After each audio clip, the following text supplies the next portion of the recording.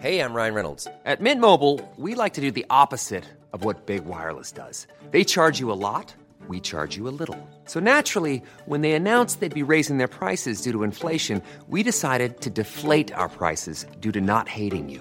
That's right. We're cutting the price of Mint Unlimited from $30 a month to just $15 a month. Give it a try at mintmobile.com/switch. $45 up front for 3 months plus taxes and fees. Promo rate for new customers for limited time. Unlimited more than 40 gigabytes per month. Slows full terms at mintmobile.com. Hold up. What was that? Boring. No flavor. That was as bad as those leftovers you ate all week. Keke Palmer here. And it's time to say hello to something fresh and guilt-free. Hello Fresh. Jazz up dinner with pecan-crusted chicken or garlic butter shrimp scampi. Now that's music to my mouth. Hello Fresh. Let's get this dinner party started. Discover all the delicious possibilities at hellofresh.com.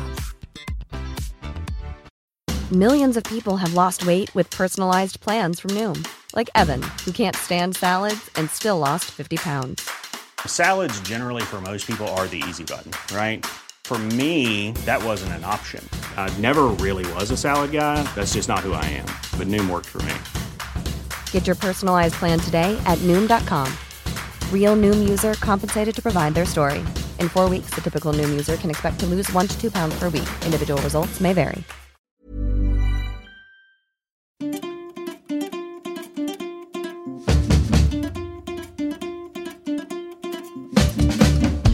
Hej Marit. Hej Christian. Hej Anders. Hej på er. God fortsättning kanske man ska säga. Ja, vi är ju en bit in på nyåret, men okej, god fortsättning. Jo, men det känns som att första avsnittet vi la ut precis efter nyår, då tror jag många var på semester fortfarande. Mm. Nu har liksom alla kommit in i jobbet sådär. Mm. Alla har gått sina första jourer. Mm. Ja. Hur är läget? Det är bra.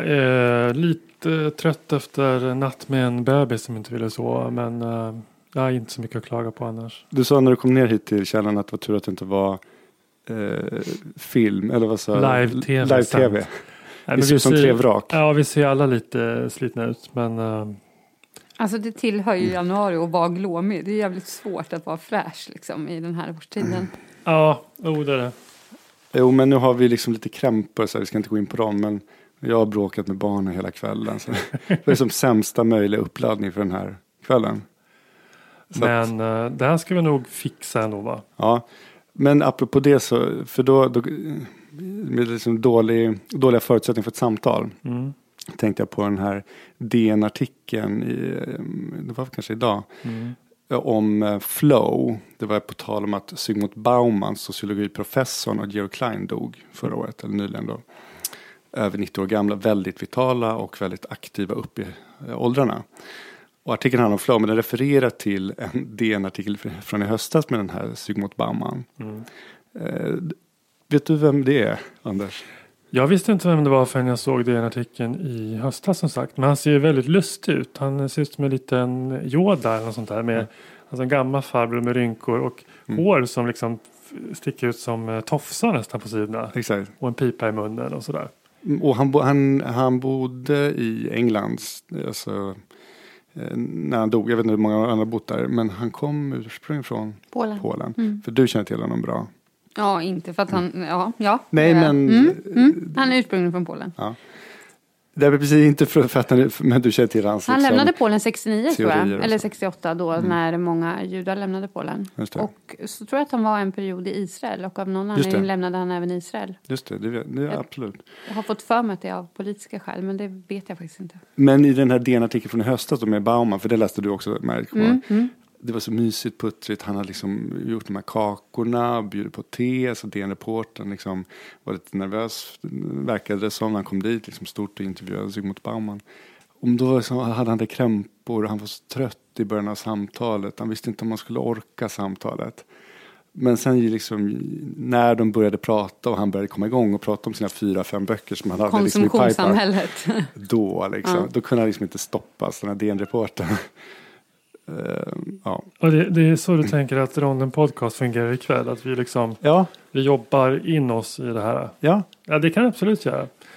Jag bara tänkte på... Så vi börjar på minus. Zygmunt Bauman som dog då. Ja. När man ser bilden på honom, man blir inte jätteförvånad att han inte lever längre.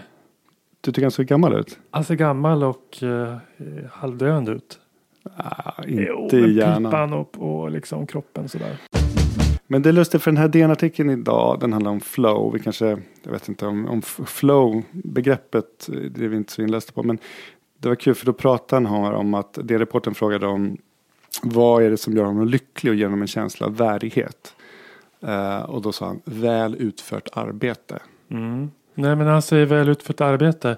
Menar han då lönarbete eller menar han arbete vilket som helst tror ni? Alltså även att liksom städa badrumsgolvet eller torka på en diskbänk med en trasa och sådär. Alltså en väldigt vid definition tror jag av arbete. Oklart. Ja. Jag tolkar väl som att han tänker på sitt skrivande och sitt forskande.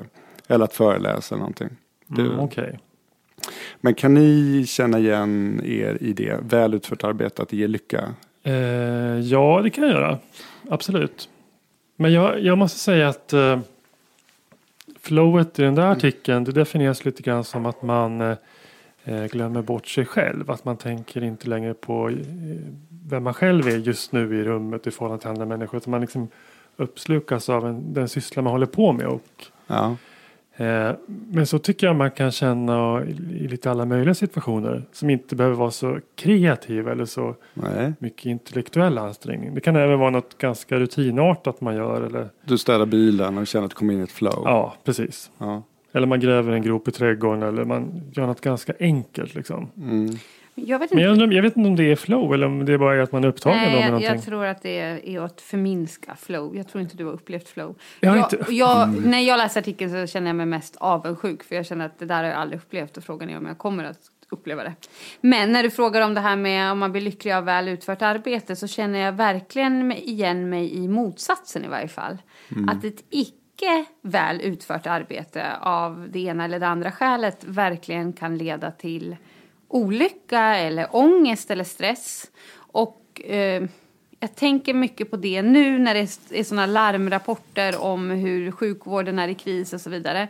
Och sjuksköterskor som bränner ut sig och inte orkar gå till jobbet och så. Där tror jag att en stor del av utbrändheten och stressen ligger i att man upplever att man inte utför ett icke väl utfört arbete. Och det är inte för att man själv inte har ett flow eller för att man själv inte vill. Utan därför att strukturen och kontexten och omgivningen omöjliggör det. Verkligen, det är nog inte så många som går runt och känner ett flow på akutmottagningen i Sverige just nu. Nej. Ett jävla anti-flow är det. Ja. Jag tycker vi kan återkomma till flow för jag tror att jag har erfarit den känslan. Ja. men vi kan hålla kvar bara lite för att man vet inte när man lyssnar på den här avsnittet. Men just nu, januari 2017, så måste vi bara liksom beskriva vad man upplever i svensk sjukvård. Alltså det är ett ganska speciellt tillstånd just nu. I alla fall i Stockholm. Både och känner jag. Alltså å ena sidan har det väl varit så här väldigt länge. Och vi har väl försökt att säga det väldigt länge men ingen har lyssnat. Och sen så har det nu liksom brutit igenom den här mediaväggen. Och så beskrivs det som något extraordinärt tillstånd. Visst, det är sannolikt ännu mer belastat än tidigare. Men det är ju inte ett nytt problem. Det är ju bara en aggravering av ett kroniskt problem. Eller så här, men det är ju som toppar och dalar. Det är liksom ett hav som böljar fram och tillbaka. Och just nu är det en sån här topp eller dal, hur man nu ser på det. Men för att just i Stockholm vet jag inte, har ni någon känsla av att öppnandet av NKS liksom ger någon slags tsunamivågor ut i periferin? Jag är livrädd över att det kommer att göra det och att den tsunamivågen har inte ens kommit än. Nej. För det är ju inte så att den ordinarie akuten till exempel på Karolinska, den har ju inte stängt än. Nej. När den stänger och det blir ambulans och remisstvång in till NKS akutmottagning så kommer det bli en enorm belastning på de andra akutmottagningarna. Det har ju ännu inte hänt och trots det så går både SÖS-akuten och Danderydsakuten på knäna. Och nu är det lite andra faktorer därför att influensan fast vet ni, det här med influensan måste jag bara få säga en sak om. Ja. Alltså det är ju som att brandmännen inte kan jobba för att de fick en eldsvåda. Alltså kan inte svensk sjukvård klara en vanlig influensatopp? Jag menar, då är det något jävla fel, eller hur? Är det inte det vi är till för? Vi pratar inte om en ebola-utbrott i Liberia. Vi pratar om en liten influensatopp i Sverige. Eller hur? Det blir ju liksom helt bisarrt att skylla på influensan. Att så här, vi har en bra sjukvård, den fungerar jättebra så länge man inte får influensa. Ja, men det kommer ju influensa varje år. Vad är nu detta? Ja, det är lite som att man blir förvånad, liksom guldfisken, att de blir förvånad. Man blir förvånad varje år. Ja. Men det här med att Danderyd och Huddinge och Södersjukhuset har fått fler patienter som söker. Ja. Jag tror att sökmönstret påverkas ganska snabbt av skriverier i tidningar. Så att om det har varit mycket dålig publicitet för Karolinska Solna och NKS och övervakningssystem för hjärtpatienter som inte fungerar och sådär. Ja. Då söker sig folk till andra ställen. Ja, okay. Så det tror jag de andra mottagningarna har känt av faktiskt. Ja, men det är en tes. Men då borde ju de som är på Solna nu ha lite lugnare. Eller vadå? Just är det så? Det vet jag inte, för jag är föräldraledig. Jag gick en bakjour för någon här sen. Nej, men alltså, vi har ju bakjoursmöten då när det nu är liksom hårdpress tillsammans med Solna via telemedicin, och det är väl inte någon stark känsla så att de har suttit och rullat tummarna och vi har haft mycket på Huddinge. Nej. Men visst. Men kan vi inte bara hålla kvar vid flow? Ja, men någonstans så känner jag verkligen igen den där känslan av att man jobbar hårt. Och någonstans liksom lite utan att man vet om det på förhand eller varför det kommer, så kan man bara hamna i någon slags lite mer avdomnat tillstånd, och man jobbar på. Man glömmer bort att man är hungrig. Man kan jobba på några timmar och liksom arbetet flyter på. Och då menar jag inte konkret att men man sätter diagnoserna eller man är, men det är och det är inte något mer än bara ett flyt i arbete som man kan liksom känna någon minut varje dag. Nej, men det där känner jag också igen. Men det jag undrar är det flow eller är det bara att vara upptagen och kanske lite upprymd också då, av någonting? Ja, men jag upplevde det, tyckte jag idag när jag satt och skrev på morgonen, satt 4 timmar och skrev. Ja. Det vill säga samma sak där, att jag kommer in i ett skrivande och jag har en grej, för att sista dagen har jag hackat lite, det är motigt och sen så måste jag ringa dig och snacka lite skit och sådär. Men idag var det så här, liksom fingrarna flyter över tangentbordet och jag glömmer bort det verkar vara väldigt ofta beskrivet just i samband med att skriva. Det jag menar är, finns det här begreppet också när man jobbar på golvet på en akutmottagning? Eller? Ja, men det tycker jag. Ja, det tycker jag. Alltså nu var det lite klyschigt när jag nämnde skriva, men det var vad jag upplevde idag. Men jag tror verkligen att... Men du, Marit, har inte upplevt flow. Nej, men jag förstår. Alltså, ibland kan det ju flyta bättre än andra gånger. Och att det känns som att allting är liksom enkelt och går liksom hand i hand, alla saker och så. Men att man skulle glömma bort sig själv eller inte känna hunger. Det låter nästan som ett i positiv bemärkelse psykotiskt tillstånd. Ja. Och nej, det känner jag inte igen. Ja, det där gräns... Ja, nej, jag känner inte igen. Nej. Inte ens för någon timme eller någon halv? Nej, faktiskt typ aldrig i hela mitt liv. Nej.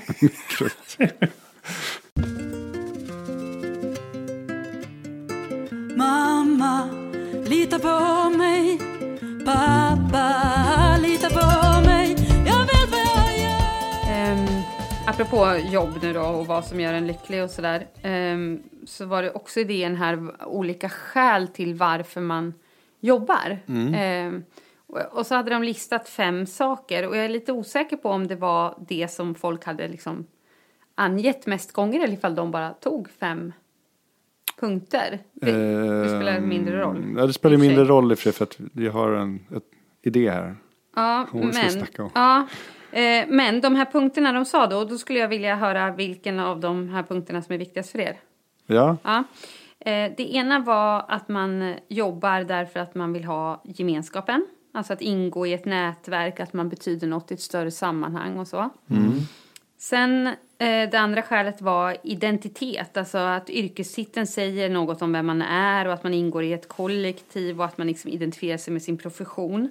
Och här kan det då ingå att om man nu har ett yrke som har status så skulle det kunna vara liksom mer statusbetingat då. Ja. Sen var tredje skälet självförverkligandet. Fjärde skälet, jag har inget mer att säga om det. Fjärde skälet lön. Och sista trygghet. Liksom att man känner sig trygg med sin arbetsgivare. Man vet att man får sitt lönebesked varje månad. Och, ja. Att de höjer lite ihop på något sätt.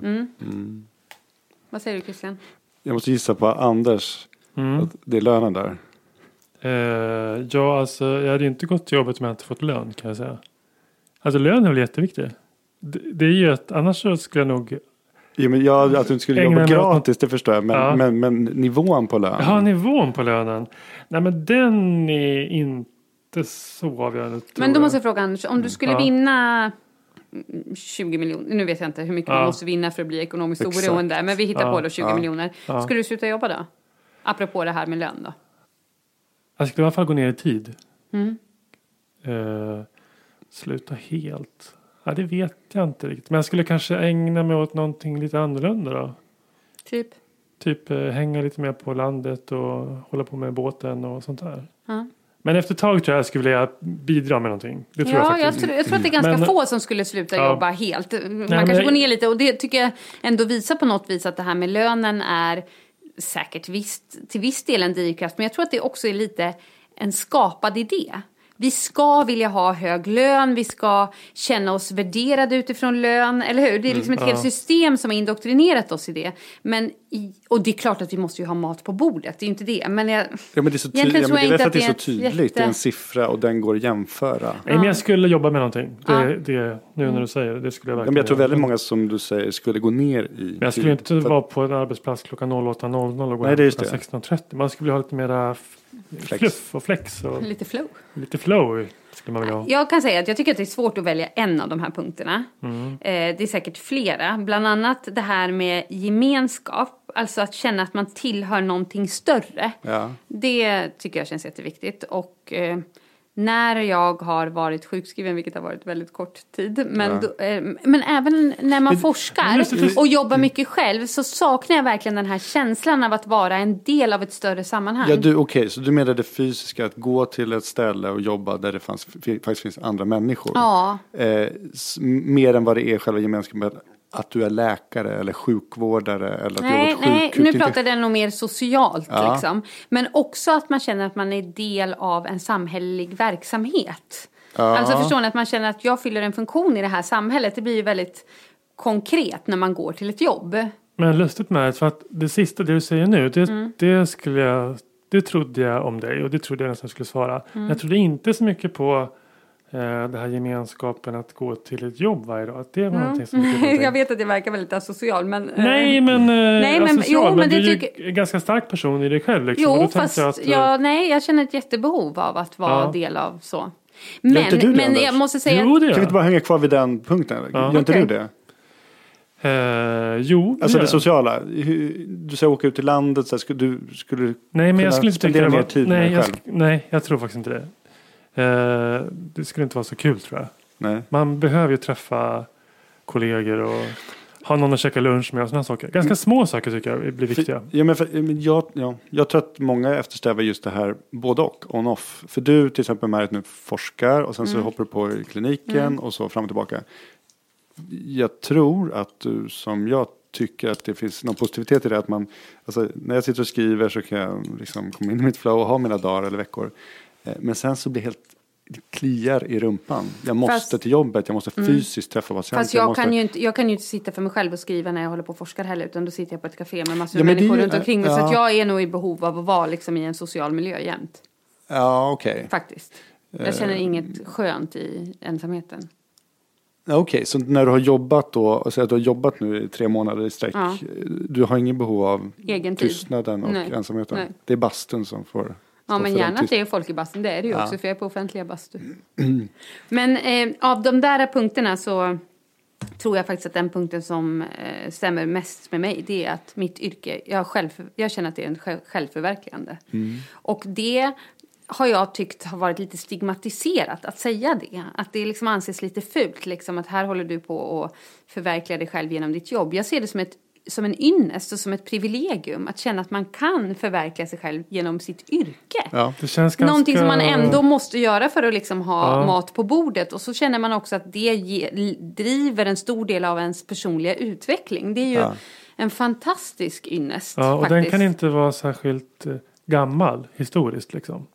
Det är nej, till fabriken och ställer sig i rullbandet. Nej. Ja. Ja, men eller om din pappa var bonde och din farfar var bonde, då blev du antagligen själv bonde. Ja. Man har inte så mycket val liksom. Nej.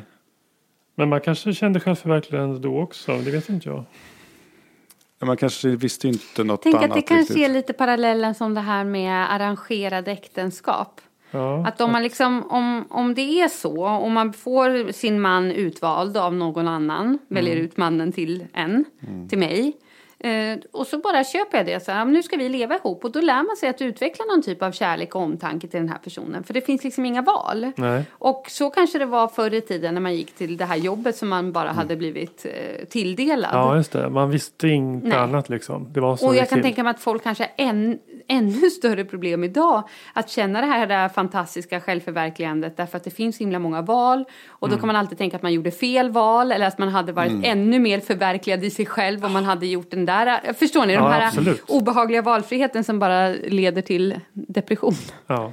Men lustigt, för att jag sitter och tänker på hur tänkte ni jag vet inte när ni började plugga, men tillbaka när ni började plugga medicin, för att om jag går tillbaka 20 år i tiden eller vad det är, så var jag väldigt förvirrad och visste verkligen inte vad jag skulle göra. Och jag letade precis efter det där, något där jag kunde själv förverkliga mig. Och liksom pluggade en massa olika saker på universitetet, funderade på olika jobb, och det var...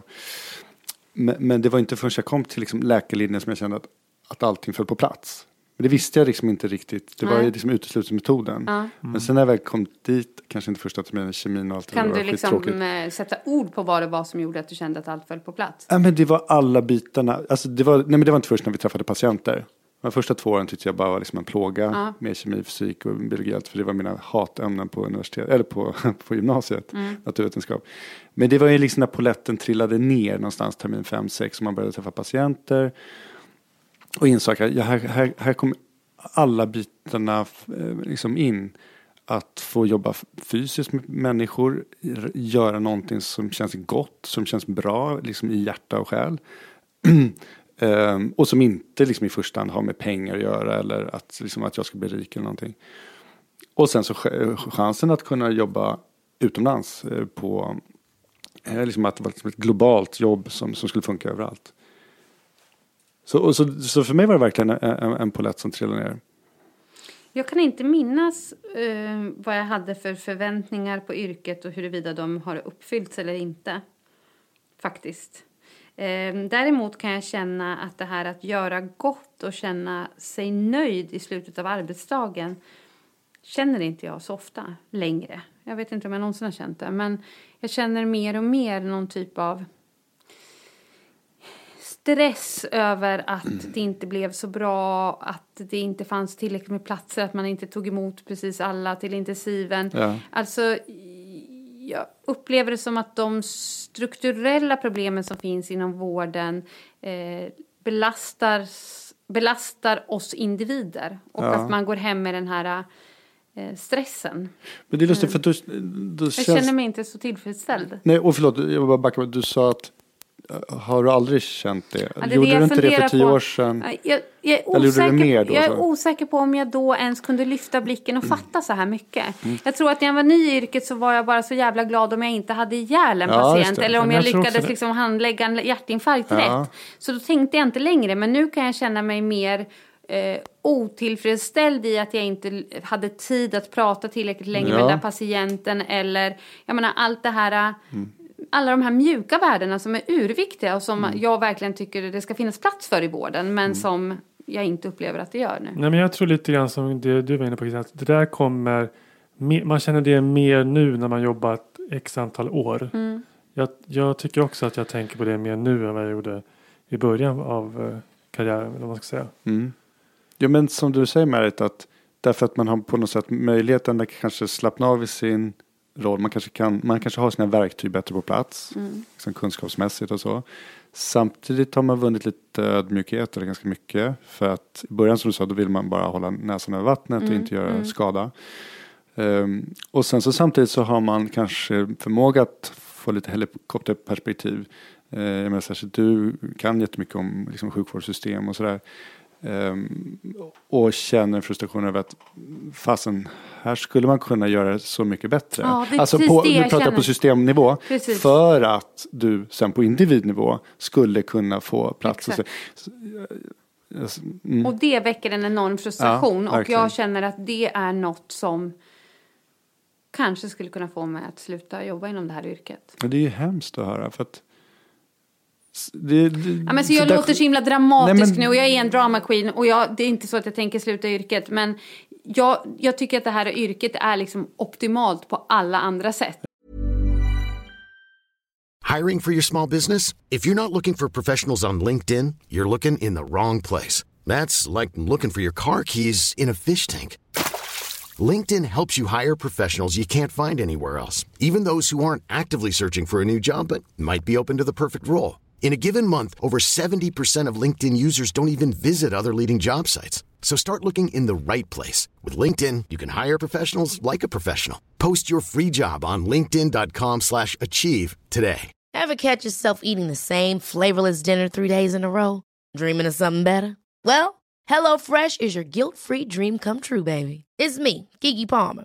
Let's wake up those taste buds with hot, juicy pecan-crusted chicken or garlic butter shrimp scampi. Hello Fresh. Stop dreaming of all the delicious possibilities and dig in at HelloFresh.com. Let's get this dinner party started. Millions of people have lost weight with personalized plans from Noom. Like Evan, who can't stand salads and still lost 50 pounds. Salads generally for most people are the easy button, right? For me, that wasn't an option. I never really was a salad guy. That's just not who I am. But Noom worked for me. Get your personalized plan today at Noom.com. Real Noom user compensated to provide their story. In 4 weeks, the typical Noom user can expect to lose 1 to 2 pounds per week. Individual results may vary. Ja. Men det här situationen svärtar ner det och gör att jag känner en enorm... jag känner mig inte tillfredsställd med mitt eget utförda arbete. Alltså jag känner precis motsatsen till Zygmunt Baumans lycka. Det kommer att driva mig till olycka kanske. Nej, men det som skulle få mig att sluta, det är ju det här att någonstans tycker jag att man vill att ens yrkesarbete ska ge en energi. Ja. Man ska liksom få lite energi av att gå till jobbet. Ja. Men om det dag efter dag, vecka efter vecka, månad efter månad, om man skulle gå minus, att det liksom bara det tar dränera mer energi än vad jag får. Det tror jag skulle kunna få mig att säga, nej men jag måste... Och hur tycker du att den balansen är nu? Nej, men jag tycker det varierar väldigt mycket mellan vecka till vecka vad man går på för schemarad och lite sådär. Men det ställs ju på sin spets tycker jag när man är jour eller bakjour. Det är då man känner av det. Och vissa bakjour är ju liksom förjävliga. Man tycker att det här är inte bra. Nej. Medan andra går man hemifrån och tycker att man ändå gjorde ett ganska bra jobb. Att saker och ting blev ganska bra liksom. Så att jag tycker att det varierar väldigt. Ja, men det är intressant att du säger Marit att du skulle... Det kanske är att du tar i lite, men att du skulle kunna sluta för att liksom, systemet inte är så pass bra så att du känner att du kan verka i det. Men jag förstår vad du menar. Jag ser också massa konstigheter och saker som vi ska kunna diskutera i flera timmar. Men jag känner fortfarande en sån tillfredsställelse att vara läkare. Att gå fysiskt till en plats och ta hand om patienter. Så då skulle jag skulle inte sluta, utan jag skulle fortfarande då kanske egoistiskt vilja jobba någon annanstans. Då skulle jag jobba, inte vet jag, något annat sjukhus, i någon annan sjukvårdsform. För att det är själva läkarrollen som fortfarande är, tycker jag, drivkraften. Du nickar bara. Ja, jag förstår vad du säger och jag tror ju det jag känner mig skeptisk och kritisk till är ju ingenting som är bundet till en sjukhusbyggnad, utan det är ju snarare bundet till sjukvårdssystemet i Sverige. Ja. Så att jag har svårt att se att jag skulle kunna gå till ett annat sjukhus så att det skulle bli en förändring. Och jag i min specialitet finns ju inte heller någon självklar sorti. Så som det kan göra om man är invärtesmediciner och kan sätta sig på någon mottagning på stan och så vidare. Med smärtmottagning. Ja, men den dörren är stängd för mig. Men du skulle kunna söva på stan. Ja, men det skulle jag inte vilja. Det är ju inte det skulle ju verkligen inte vara tillfredsställande att fast det vet du inte riktigt. Du har inte prövat det eller nej, men det känner jag att jag inte vill. Därför att jag tror man kan hitta tillfredsställelse i lite annat av typen att du är med och bygger upp en verksamhet som är väldigt välfungerande och ni tar emot patienter som blir nöjda när de går hem och lite sådär. Nej, men alltså jag kan inte släppa intensivvården. Jag kan inte det. Jag tycker det är absolut bästa men som det måste vara okej system brister och allt sådär. Men det är ju fortfarande ner på liksom mellanchefsnivå. Alltså det finns kliniker. Det måste vara skillnad mellan de olika intensivvårdsklinikerna i Stockholm till exempel. Men det är det säkert. Men jag pratar om på en högre systemnivå nu när jag kritiserar. Exakt. Det gör jag verkligen. Och sen måste jag säga att egentligen om man känner så och känner ett missnöje så är ju den självklara vägen tycker jag att försöka förändra. Och det är väl bara att jag just nu är i en liten svacka och känner mig lite uppgiven. Men det vänder nog snart och så tror jag på revolution och så kommer jag att kämpa vidare. Jag får backa till listan. Det finns hur mycket som helst att prata om här. Men när du sa gemenskap så, för jag tolkade det på ett annat sätt. Att gå alltså det lustiga är att när jag började läkarlinjen så såg inte jag riktigt att jag dömde liksom inte av att vara en del i en slags läkarkollektiv utan jag tyckte själva läkarrollen, personen så framåt gentemot patienten. Men nu jag känner mig mer och mer delaktig i något större läkarkollektiv. Jag liksom läser mer och mer. Jag läser Dagens Medicin, Läkartidningen, alla de här lite på ett annat sätt. Jag känner mig mer delaktig. Men gemenskapen när jag läste så tolkade jag mer på den här nivån att jag vill gå till en fysisk arbetsplats och känna att vi liksom drar åt samma håll. Och det där har liksom på min arbetsplats böljat så liksom upp och ner en period, några år sedan. Då kändes det som att men nu är vi ett gäng, vi träffas socialt. Det är mycket det att man känner att man vill gå och käka middag tillsammans och åka till en kursgård eller någonting. Och att och det sen spiller över till dagen, till jobbet på dagen. Men sen så, just nu är det lite svajigt på vår klinik. Och då känner man att den här gemenskapen, den är som bortblåst. Vi går liksom inte och käkar. Och det är någonting som inte finns just nu. Ja, Anders? Nej, men jag tänkte på det här med yrkesidentitet och titel och det där. Ja. Var du med som sa någon gång, kanske inte i podden, men du hade varit på en konferens och du var på en flygplats och du kunde ganska snabbt gissa till vilka andra som skulle till samma konferens. Man liksom känner igen om att det där måste ju vara en till intensivvårdsdoktor. Och det där tycker jag är jättetydligt också med infektionsläkare. Att man ser ju, om man är på en konferens och det är många infektionsläkare så känner man ju igen typerna. Och då tänker man så här, först tänker man herregud, vilka muppar det här är. Men sen så tittar man ju sig själv i spegeln. Då ser man ju exakt likadan ut. Jag tycker att du säger någonting väldigt intressant. Och då måste jag fråga er en sak. Därför att du pratade om den här känslan av att tillhöra ett kollegium, tänker jag. Eller hur? Läkarkollegiet. Är det den känslan du har? Eller identifierar du dig mycket mer med din specialitet? För att det där är intressant. Jag vill hävda att det är för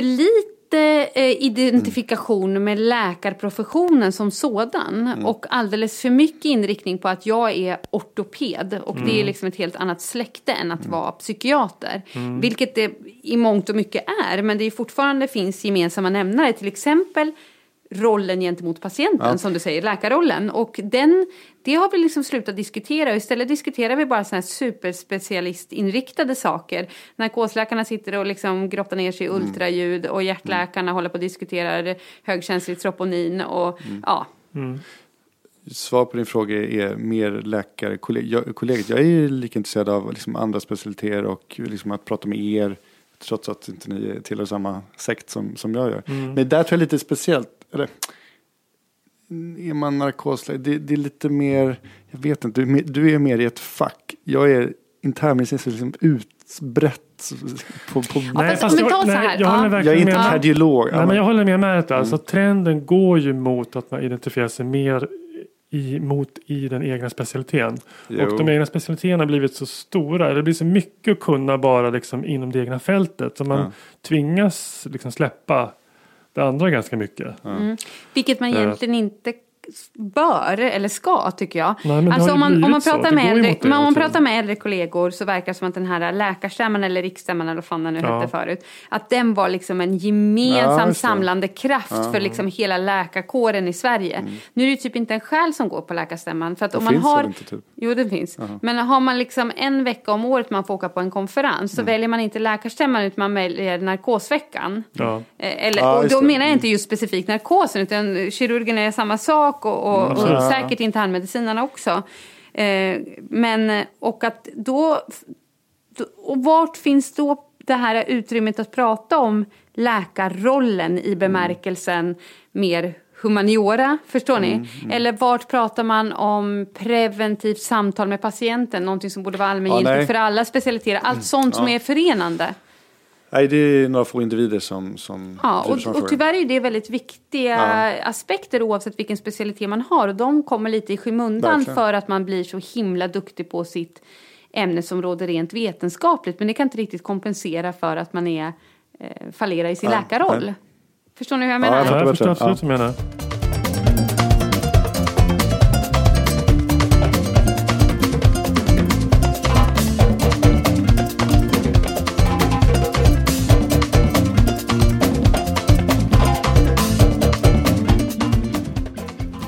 Hon har ett patientfall att dra. Jag tror särskilt Anders kommer gilla det. Ja, bra. Härligt, kan jag behöva. Och bara som en disclaimer, jag frågade faktiskt den här patienten om jag kunde berätta lite om det här i en radiogrej-show som jag har. Och det gick bra. Och det var en tid sedan och det var en patient med en viss grundsjukdom som är helt ointressant i och för sig. Så att, men han sökte för en klumpkänsla i halsen. Som hade dykt upp på natten. Han vaknade av den här liksom klumpkänslan i halsen och sökte nu akuten, och det här var då på förmiddagen kan vi säga. Känner ni igen frågeställningen? Klump i halsen. Ganska vanligt liksom. Hur gammal var den här patienten? Ja, men runt 70. Och han hade inte känt någonting kvällen innan, utan han vaknade då fanns klumpen där. Ja. Och han sa att det känns som att han ville liksom svälja en köttbit. Det är som en köttbit satt i halsen. Hade han kunnat äta frukost då? Oklart. Jag kommer inte ihåg faktiskt. Det var ett tag sedan. Men det var inte så att han saliverade när ni pratade och sådär? Nej. Han saliverade han hade inga objektiva tecken på att inte kunna svälja? Nej.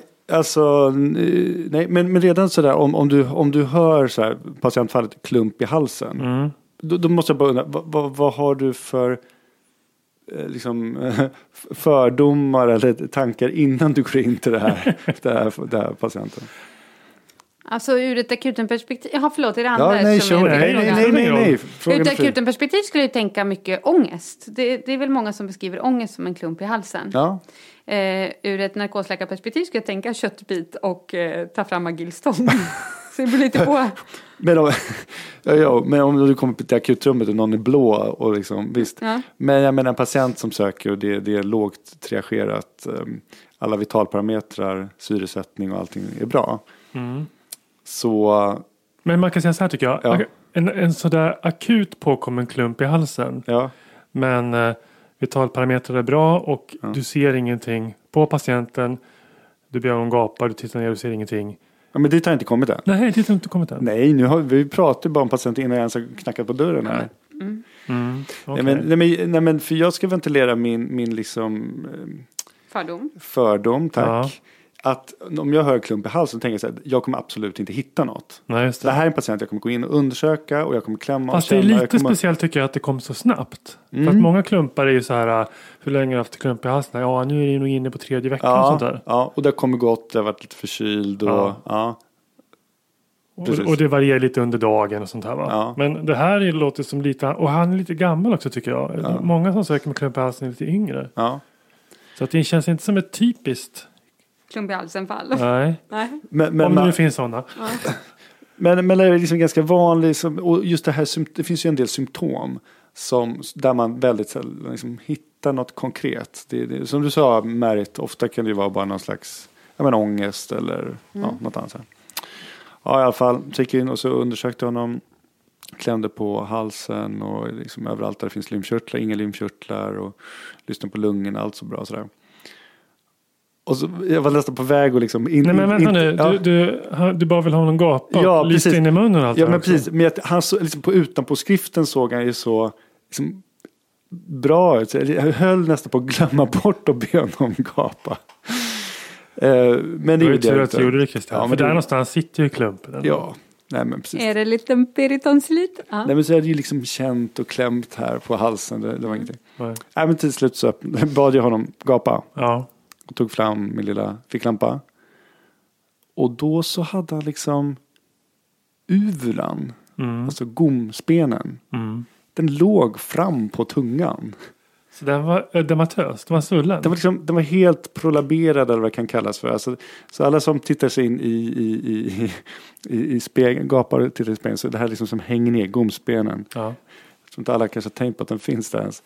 Nej men den hade liksom bara, den låg framme på tungbasen.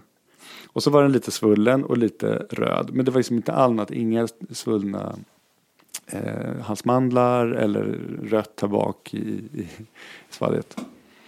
Men skymde den, såg man bakre svalgväggen på honom? Eller skymde vid liksom sidan av så att säga, men den låg som en liksom som pelare, framfallen pelare på tungan.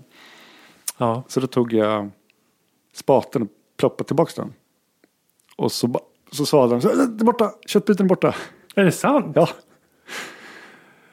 Men hur har den där kunnat åkt fram på det sättet och inte och bak igen? En luxerad uvula? Luxerad är bättre ord. Luxerad, inte prolaberad. Men han måste ju haft en väldigt slapp liksom, men vad är det här för mjuk gom eller vad man ska säga. Alltså det måste ju varit en del, för den hänger ju i. Men det här är inte så här, du som är narkosläkare och du tittar ju ner väldigt ofta i patienter. Ja. Har du någonsin sett en luxerad uvula? Som ligger fram på tungan? Nej, den ligger och vilar, den softar liksom på tungbasen. Nej, för däremot att man inte ser hela, det är ju väldigt vanligt. Det är ju så man bedömer huruvida en patient är lätt att intubera eller inte. Ja. Och om det liksom finns, om någon gapar, om det finns mellanrum mellan uvula och tungbasen. Ja. Ja. Så, som du gör på mig. Ja. Men nej, det känner inte alls igen det här. Vad är det för något? Nej men det är en luxerad uvula. Det finns en sån diagnoskod? Det vet jag inte, men jag pratade med en halsläkare sen, en tid senare. Men hon sa, men det är inte så konstigt. Alltså det är att det är om man dricker alkohol eller snarkar mycket, så kan man liksom, när man snackar man så liksom, trycker man ut uvulan. Så att just alkohol, snarkning är som riskfaktorer då för att den här gomspen ska hoppa fram. Aldrig hört talas om. Sen kan det ju vara då liksom, ja men ofta då är den svullen och lite rodnad och inflammerad. Av att ha luxerats, eller är det som gör eller att den luxerar? Den kanske blir det, nu är jag ute på, bara gissar att när man ligger och snarkar liksom trycker på där, så är den väl lite svullen och så på något litet tryck från buken. Shit, vad man kan drabbas av grejer alltså. Men alltså tillfredsställelsen... Men han måste ha haft en ganska stor gomspelare från början. Eller ett litet svalg. Det är möjligt, visste ju varken han tror jag om eller jag, men det kanske han visste om. Men jag frågar inte. Men alltså, den enorma tillfredsställelsen att du botade honom en liten knuff en liten spatel bara puttat, och han var så glad. Ja. Den borta, köttbiten borta. Jag känner ingenting. Ja, enormt fascinerande. Vilken grej. Ja, det var skönt.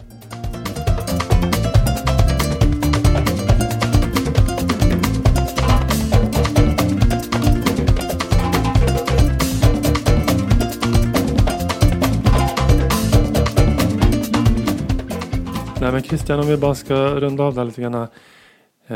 Det är ett fall som jag tyckte var kul att höra om. Svullna uvulan, klumpen i halsen. Nej men det här när man har... Det är så fult på svenska. Gomspen. Ja, det är lite äckligt. Uvula är ju vackert. Det skulle man nästan kunna döpa sin dotter till. Ja, uvula. Men inte gomspenen. Man ropar ju till så här, gomspenen, nu är det dags för mat. Nej, det låter inget bra. Vad var jag? Gomspenen. Jo, nej men det här när man har lärt sig någonting. Man är påläst på någonting. Och sen så dyker upp framför ögonen på en. Det är väldigt roligt. Du menar tillstånd, diagnos, hudutslag, någonting du... Ja. När du ser det första gången? Ja, precis. Ja. Tillfredsställelsen i det. Ja. Det är härligt. Men har du liksom en lista på... Alltså, kommer du ihåg när du såg din första legionella pneumoni? Nej, kanske inte just legionella pneumoni. Men vad ska jag ta? Ja, men sådär, mitt första HIV eller AIDS-fall kommer jag ihåg. Ja. Man hade läst på om vad som kunde vara AIDS-definierade diagnoser. Ja. Och sen plötsligt dyker upp en sån person. Ja. Som var odiagnostiserad. Ja, som var odiagnostiserad. Ja. Och så tänker man, men det här verkar ju stämma. Det måste ju nästan vara HIV och AIDS. Är det inte det? Det borde vara det, va? Ja. Och sen tar man prov och sen är det. Men det där var ju två bitar i ett. Det vill säga, då ställde du diagnosen. Liksom detektiv. Du nailade den liksom. Mm. Det är ju en tillfredsställelse. Men det kunde lika gärna vara... Alltså steget tillbaka när man var som läkarkandidat. Det kunde vara bara liksom att man... Den första gången man såg överhuvudtaget en hjärtinfarkt eller en hjärtsvikt. Alltså när man har suttit och läst och sen så bara... Det här är första levande patient. Det är intressant det ni säger. För det är liksom det du beskrev med den här Uveland. Du hade ju ingen aning. Nej. Och du bara gjorde något och så blev det rätt. Ja, liksom. Ja. Det är ju en tillfredsställelse det här att det är ett problem och så löser man det på plats. Jag tänker, på samma sätt var det när jag jobbade på SÖS-akuten innan jag var läkare och det kommer in någon med urinstämma som inte har kunnat kissa. Ja. Och så, det är ju inte så svårt att fatta. De säger jag kan inte kissa. Och så tittar man med ultraljud och så har de över 1000 milliliter i urinblåsan. Och så sätter man en urinkateter och så bara... Det är som en ballong som liksom släpps ut. De var så himla tacksamma, de patienterna. Ja. Det är ju en typ av tillfredsställelse. Ja, och sen det du pratade om nu, Anders, det är ju någon typ av yrkesstolthetstillfredsställelse som jag också absolut känner igen. Och jag vill inte förminska den. Den är också jätteviktig med just det här att man nailar en diagnos eller detektivarbetet leder fram till ett resultat. Ja. Ja, men för ingreppen, det antar jag, det gör väl du mest märkt liksom första gången du gjorde eller inte vet jag, la din första spinal och allt det. Det är ju så konkret liksom tillfredsställelse. Men just, eller jag säger inte men och ju de här diagnoserna som vi pratar om. Det finns ju några diagnoser man liksom har i bakgrunden som man fortfarande hoppas på att man ska hitta först. Ofta är ju någon annan, diagnosen är ställd. Cushing eller Addison. Men jag vill ju hävda att jag har hittat ett feokromocytom, alltså en feokromocytomkris. Ja. Som sen då enligt endokrinologen inte var det. Och jag vill fortfarande hävda att det var det. Men det var en enorm tillfredsställelse. Och jag har liksom inte blivit besviken på den. För jag bara tänker att de förstod inte. Men har du... Listan på infektionssjukdomar är ju lång. Nej, men sen kan jag ibland... ibland kan det vara kul att få testa något nytt läkemedel för första gången. Antibiotika, det kommer ju inte jättemånga nya hela tiden. Men det kommer ju lite då och då. Och då, ungefär som det... Kanske en dålig jämförelse. Men om det kommer en ny läsk i affären kan man ibland bli sugen på att dricka den liksom. Jättekonstig liknelse. Det är lite dålig liknelse. Men man kan bli sugen på ändå pröva något nytt läkemedel om man har läst om det mycket och tänka att det här verkar ändå bra. Ja, men det kommer du ha nämnt förut. Ja. Den och den patientgruppen och sådär. Ja.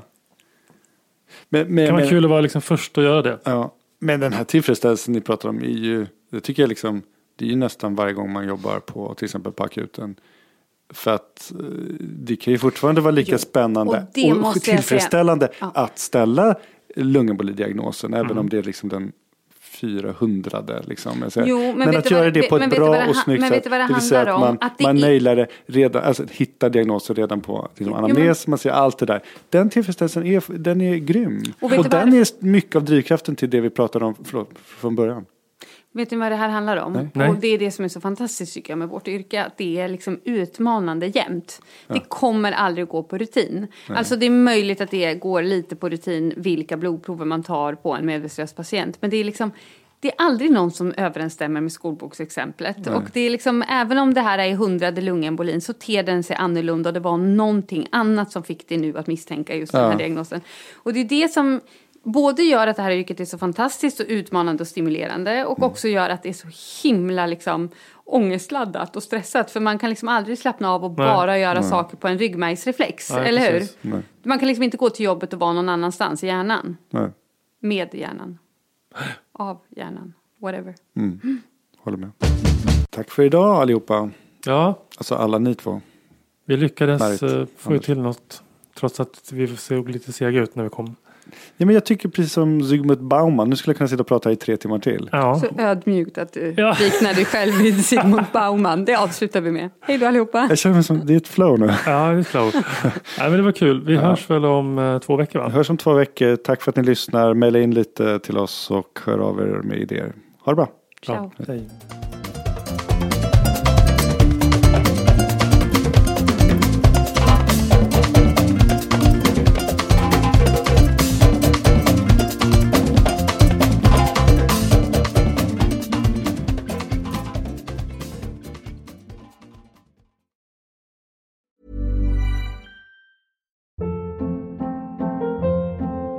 Hold up. What was that? Boring. No flavor. That was as bad as those leftovers you ate all week. Keke Palmer here, and it's time to say hello to something fresh and guilt-free. Hello Fresh. Jazz up dinner with pecan-crusted chicken or garlic butter shrimp scampi. Now that's music to my mouth. Hello Fresh. Let's get this dinner party started. Discover all the delicious possibilities at hellofresh.com.